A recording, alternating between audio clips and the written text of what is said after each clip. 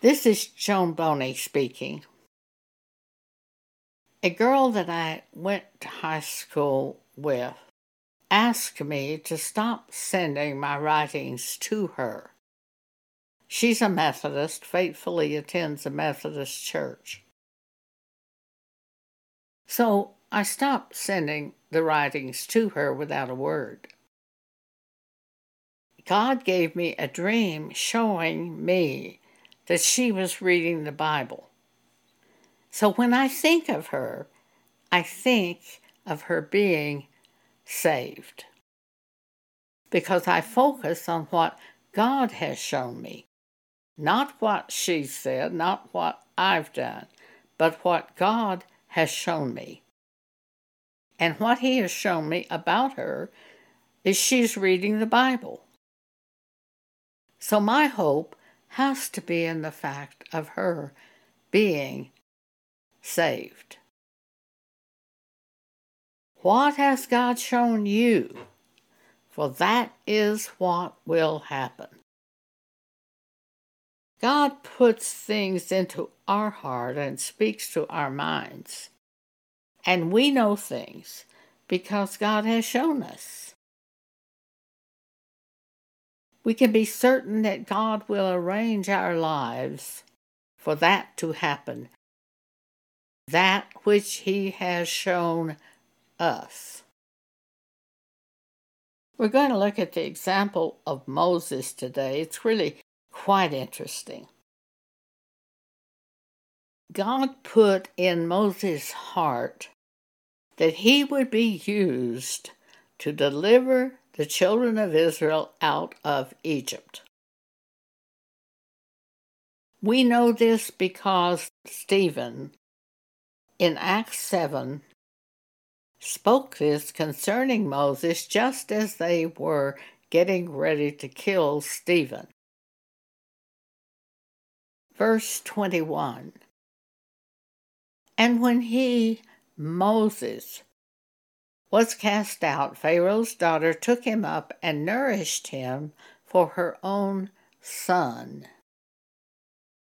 See, Pharaoh had commanded that all male babies be killed. The mother of Moses hid Moses for 3 months, but when she could no longer hide him, she made an ark of bulrush and daubed it and put it in the river. His sister went there and watched to see what would happen to Moses. At that same time, Pharaoh's daughter came along and said, "Oh, that's one of the children of Israel."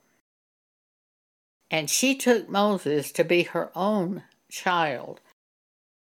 Now, the sister went up to Pharaoh's daughter and said, "Would you like me to take the baby to one of the Israelite women and have her nurse him until he gets weaned?" And Pharaoh's daughter said, "Yes, go." Well, she took him, of course, to her own mother, who was the mother of Moses.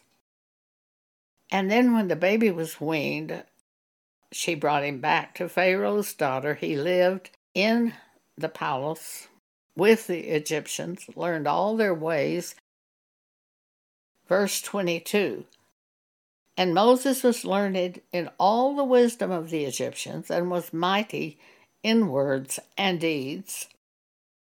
Verse 23. And when he was full 40 years old, it came into his heart to visit his brethren, the children of Israel.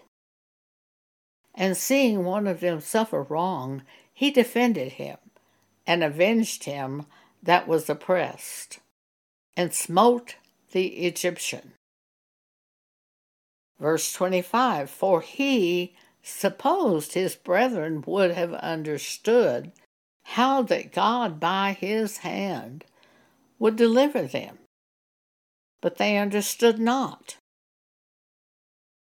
It was in Moses' heart at that time that he would be used by God to lead the children of Israel out of Egypt.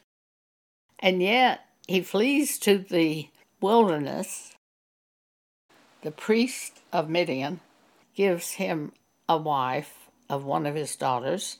He has 2 children, He takes care of the sheep there for 40 years before God comes and makes himself known to Moses, and he sees the burning bush and has the call of God to go immediately back to Egypt, where he will lead the children of Israel out of the land of Egypt and deal with Pharaoh through God.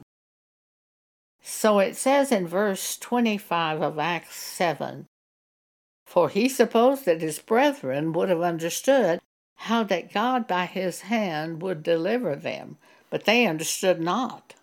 But Moses knew. And the next day he showed himself unto them as they strove, and would have set them at one again, saying, Sirs, ye are brethren, why do ye wrong one to another?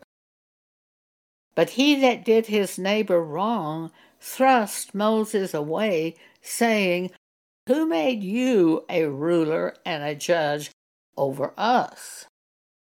Well, God did. Joseph's brothers said the same thing. When Joseph had the two dreams showing that his brothers and father and mother would make obeisance to him and bow down to him, they said, Well, will we bow down to you? Who made you in charge? Well, God did. If God makes you in charge, you're in charge, period. It doesn't matter what anyone else says. You know it in your heart that you are in charge. Whether they know it or not, you know it. And it's a type of covenant between you and God. And you simply go forth doing what God has shown you to do.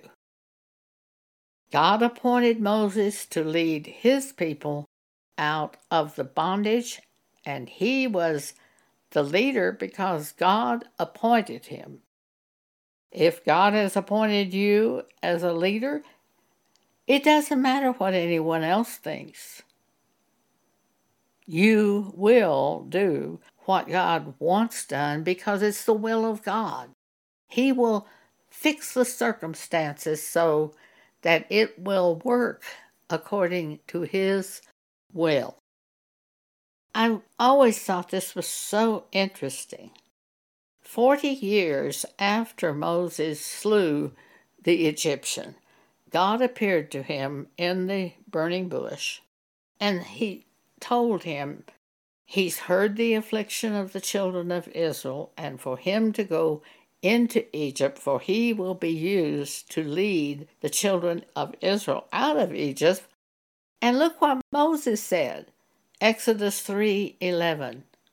Who am I that I should go to Pharaoh, and that I should bring forth the children of Israel out of Egypt? He already knew that 40 years before he said these words.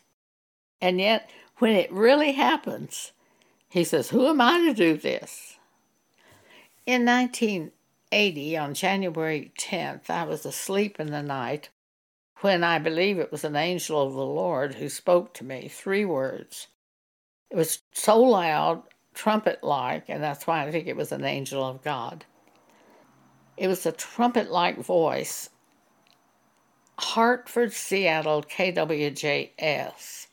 I jumped out of bed and wrote KWJS on a notepad because it appeared to me that would be call letters to either radio or television.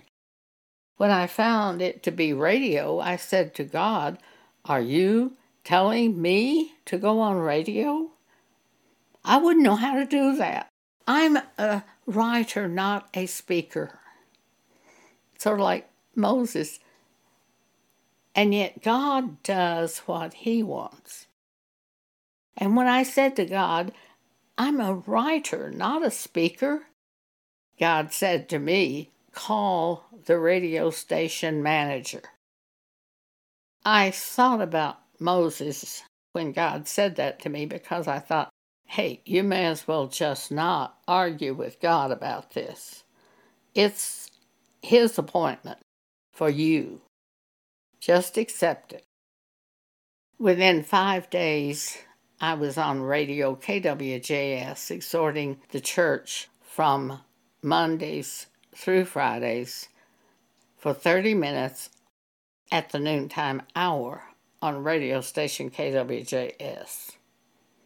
That's what God appointed for me to do. Now, at one point in the journey in the wilderness, Moses' own brother Aaron and his sister Miriam rose up against Moses. This you don't want to do. They said they too were people of God. If God would do this with Moses, God would do it with them. I had a woman say that to me once. She was the leader of the prayer group, and we met at her house, and we went out and helped individuals who were having trouble with depression and things like that. That was one of the things we did. And at one point, Carolyn said, in front of everybody, God is no respecter of persons. If he will show that to Joan Boney, he'll show it to me. No, the spiritual gifts are assigned to individuals in the church as God wills. And if you look at 1 Corinthians 12, you will see that. Verse 7, but the manifestation of the Spirit is given to every man to profit withal. For to one person is given by the Spirit the word of wisdom. He shares that with the church. To another, the word of knowledge. He shares that with the church. These spiritual gifts are for the church. To another, faith by the same Spirit. To another, the gifts of healing by the same Spirit. To another, the working of miracles. See, we're not all the same. God does with us as he wills. I see on the wall a vision which looks like someone took a black pencil, a black felt tip pen, and drew an outline of this image that God is showing me when he gives me a vision, an open vision, a word of knowledge. The first time it ever happened to me was at the prayer group. I was a new Christian. We were all standing in a circle, holding hands. I had our heads bowed, our eyes closed, as was their custom, and some woman was praying. When I heard, look up, I opened my eyes, I looked up. On the wall, I saw an outline of a body part, and I just stood there looking at it. And I was talking to God. I said, I know that is a part of the body, but I don't know which one. And I heard the word stomach, and I said, oh, yeah, that's that old Pepto-Bismol commercial of a stomach. That's what it is. So when the women quit praying, I said, does anyone have a stomach problem? And one little woman was just jumping up and down saying, I do. And I assumed she was healed. I was so interested in the method God was using that I didn't really pay much attention to her, because this was the first experience I'd ever had with this open vision. After that, it happened all the time. I would go to the Bible class that I went to at the church I attended. I'd go on Sunday morning to the Bible class, and the man that was in charge of the Bible class always led us in singing. And as they were singing, I would be seeing these open visions. And after he finished singing, he'd say, does anyone have a word from the Lord? And I would present the vision I'd seen. This was a regular routine for years. Now, I didn't do it at the 11 o'clock service, and God didn't give me any open vision at 11 o'clock service. The pastor didn't make any place during the service for the Holy Spirit to present anything to the congregation. It was all kind of cut and dried and structured. But Don always made provisions. He always said, does anyone have a word from the Lord? If so, present it. You will probably find more opportunity in a Bible class or a prayer group than you will the 11 o'clock service for the gifts of the Holy Spirit. But these gifts are given as God wills. It says, verse 10, to another the working of miracles, to another prophecy, to another discerning of spirits, to another divers kind of tongues, to another the interpretation of tongues. Verse 11, but all these worketh that one and the selfsame Spirit, dividing to every man severally as God wills.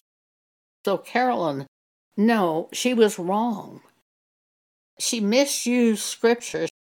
She put that in God's no respecter of person in the wrong place, because it's not that it's a respecter of persons. He just does what he wills with whom he wills. Just because he gives it to one person doesn't mean he's going to give it to you, though we both are of God. Now back to the story of Moses. At one point in their journey through the wilderness, Miriam and Aaron rose up against Moses. Now Miriam was Moses' sister and Aaron was Moses' brother. Numbers chapter 12, verse 1. And Miriam and Aaron spake against Moses because of the Ethiopian woman whom he had married. Now, he married her before he even saw the burning bush. For he had married an Ethiopian woman. And they said, hath the Lord indeed spoken only by Moses? Hath not he spoken by us also? And the Lord heard it, and he was very displeased with them. I had a woman come to me once at Word of Faith, and she really surprised me. I had just gone on radio, and she says, I want to do what you're doing. She didn't know I'd had an angel of God speaking to me to give me the call letters of the radio station to go on radio, and God working with me to show me how to do it, and the call of God that was on my life. You don't just decide, I want to do this. You do what God shows you to do. He's the one who shows you to do this, and you do it. And I was really surprised that anyone wanted to do what I was doing. These examples of the Old Testament warn us. This is a warning. They took it upon themselves to go against Moses. That was very foolish. And they said, hath the Lord indeed spoken only by Moses? We have God also. Hath he not spoken also by us? And the Lord heard it. Now the man Moses was very meek above all the men which were upon the face of the earth.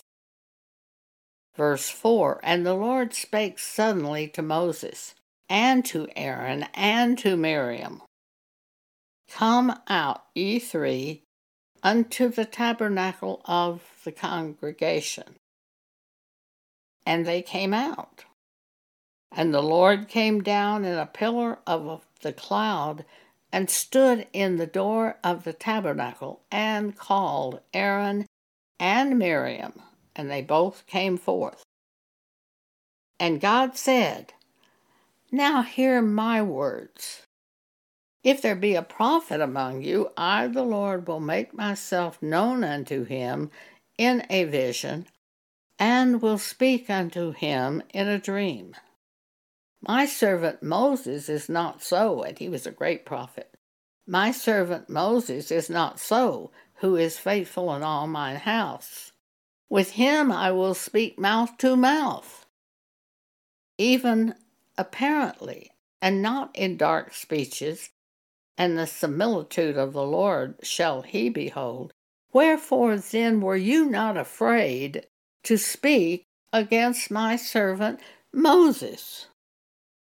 And the anger of the Lord was kindled against them, and he departed.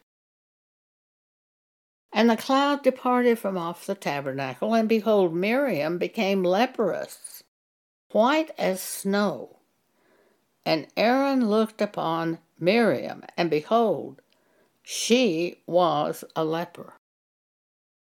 And Aaron said unto Moses, Alas, my Lord, I beseech thee, lay not this sin upon us, wherewith we have done foolishly, and wherein we have sinned. Let her not be as one dead, of whom the flesh is half consumed, when he cometh out of his mother's womb.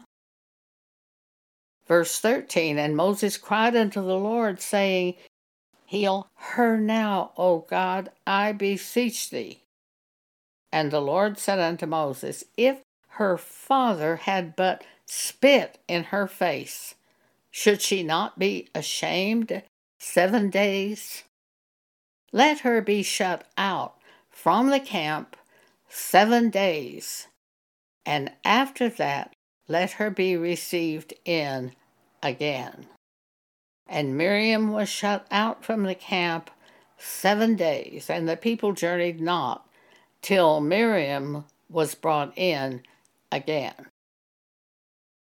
These are admonitions from the Lord for us today to learn how to act, and to be afraid to act the way our flesh would have us act.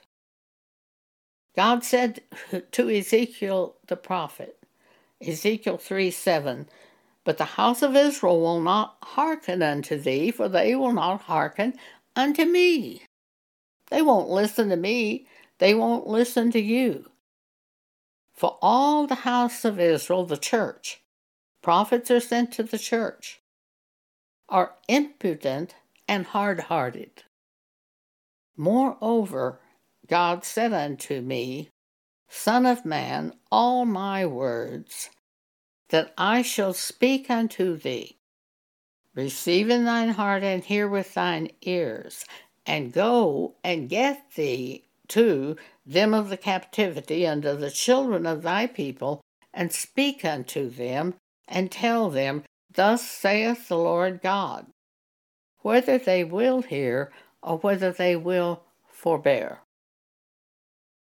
Matthew chapter 7, Jesus said, verse 13, Enter ye in at the strait gate, for wide is the gate and broad is the way that leadeth to destruction, and many there be which goeth in thereat, because strait is the gate and narrow is the way which leadeth unto life, and few there be that find it. Romans chapter 12, verse 2.